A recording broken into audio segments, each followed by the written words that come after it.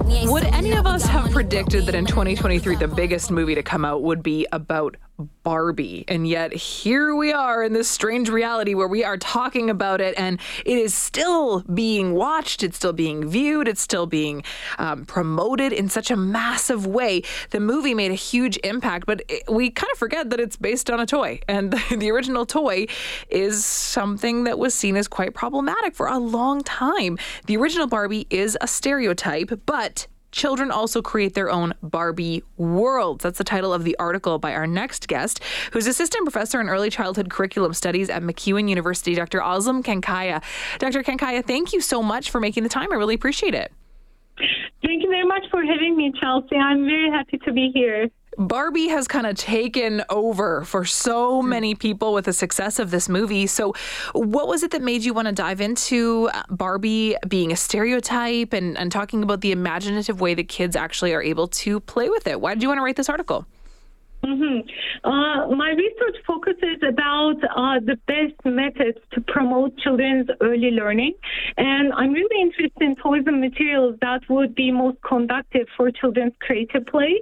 So I played with Barbies. I'm in my 40s, and I played with Barbies. And when the movie made a big comeback, Barbie came with a baggage. So I wanted to explore a little bit how Barbie can be useful for children's play, but at the same time, I wanted to bring attention some of the weaknesses that Barbie play might have for children. And there are a few of them. I mean, the idea of Barbie being sort of a problematic toy was one that was brought up, a few decades ago when it was really, really popular. I remember a lot of it being about the beauty standards that Barbie was promoting, but there's a lot more to it than that. We can touch on that in just a moment. You write about gender-based stereotypes that Barbie promotes. Can you speak to that? That's right. I can speak to that with a little bit of experience. I have a 6-year-old daughter, and I had no plans to buy her a Barbie, but life gave us a suitcase full of Barbies. My lovely mother-in-law, she brought all of her toys to our house, and I could not send them back. I could not donate them, so we had to play with them. And while I was observing my child engaging with it, children are just so immersed in those like Barbie, and they find it interesting. But I use this as an opportunity to have good conversations about some of the weaknesses Barbie might have. For example, dressing Barbie for play is not enough for me, and I encourage my child to have conversations about good topics like Barbie's profession and what might be Barbie doing as a hobby. So I try to tie in and break in the gender stereotype in Barbie play. We have a very similar experience in that I also was not planning on getting a Barbie for my daughter, and it was my mother-in-law that gave her one, and I thought, okay, I guess here we are. But is it parents that are the ones that are promoting that stereotype? I mean, is it our fear around these toys that make us say, ooh, maybe this one is a good one and maybe this is a bad one? Are we putting maybe a little bit too much importance on these dolls? It could be both of them, Chelsea. My previous research focused on children's mathematical abilities across cultures. And what strikes me about Barbie is bad decisions from the makers of Barbie. For example, at some point in the 90s, they got Barbie, when Barbie had a voice, they got Barbie to say things like, I don't like math. And math is a very challenging subject for females for decades.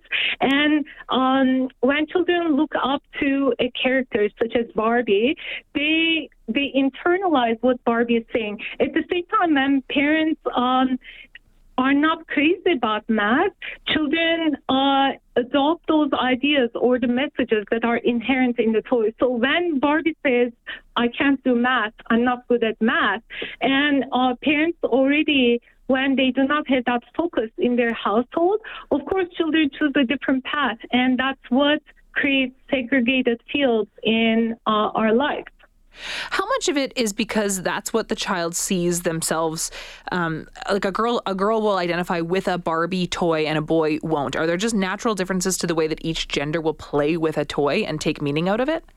Gender differences are very prominent, even very young ages in children's play. But with a little bit help, with a little bit guidance, I think those gender stereotypes can be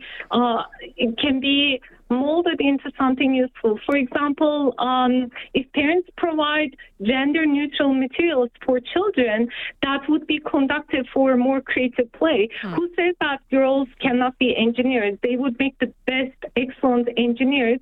But I think it starts in the home environment when we do not give enough opportunities to children to be more. They just stick with the path that is created for them. So ultimately, through your research, then, where we're looking at Barbie as a toy, as a contemporary toy for kids, is this something that you concluded was a good or a bad option? I believe every toy has something special to offer to children. That includes Barbie. And there are a lot of toys out there. Some people may not approve. Some people would love it. But ultimately, when children are left with the toy, they, depending on their creativity, depending on their immediate needs, children make something of it. So there's no good toy or bad toy. But the way it is being utilized. So I would say that the best approach to Barbie may be supporting it with some open-ended materials where children do not really get stuck with the predetermined appearances Barbie has, but they might create some opportunities for being more creative and using their own imagination. That's ultimately where we would like to lead the children. We do not want to limit what they can think when they play. We want to open up perspectives by bringing perhaps more toys, more materials, so that they can create what's most conducive for their learning and for understanding life.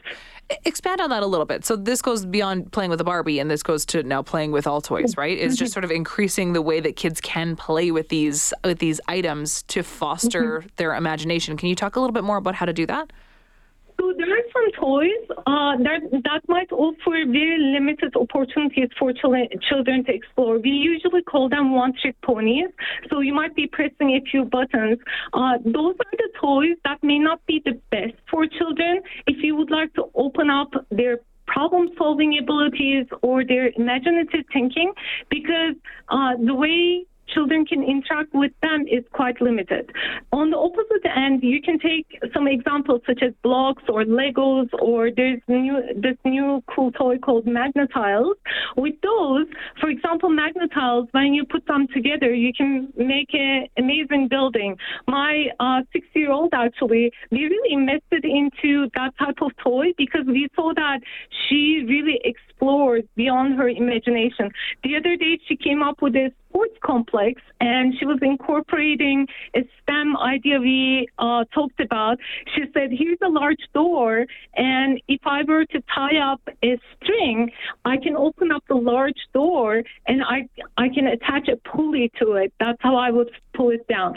So when you provide open-ended materials or everyday materials for children, they really explore all of their resources for problem solving. That is the type of opportunity we would like to offer to children, because it leads to a different type of play that's more in depth, that helps them grow in their cognitive abilities.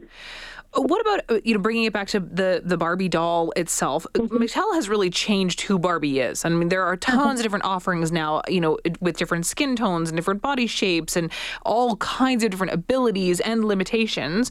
So do you think that now this toy is something that is a better option, even if you don't introduce some of these other materials? Just by having these different dolls that have these different identities, you're kind of creating diverse communities and worlds within a child's Barbie universe. I think what Mattel did is progress in the right direction, but it's not always enough, because depending on children's cultural backgrounds, I've heard from a lot of my peers, actually, when I was a child, I wasn't allowed to play with Barbie, and that doesn't surprise me. It still applies today. So with the Barbie, I think it is in the right direction, but at the same time, it may not be conducive for the type of play we're envisioning children that they would involve in. Okay, Dr. Cankaya, thank you so much for your time and your research on this. I really appreciate it. It's my pleasure to be here. Thank you, Chelsea. Of course, take care. That's Dr. Ozlem Cankaya, Assistant Professor in Early Childhood Curriculum Studies at MacEwan University. Wrote an article for theconversation.com titled, "Yes, the original Barbie is a stereotype, but children also create their own Barbie worlds."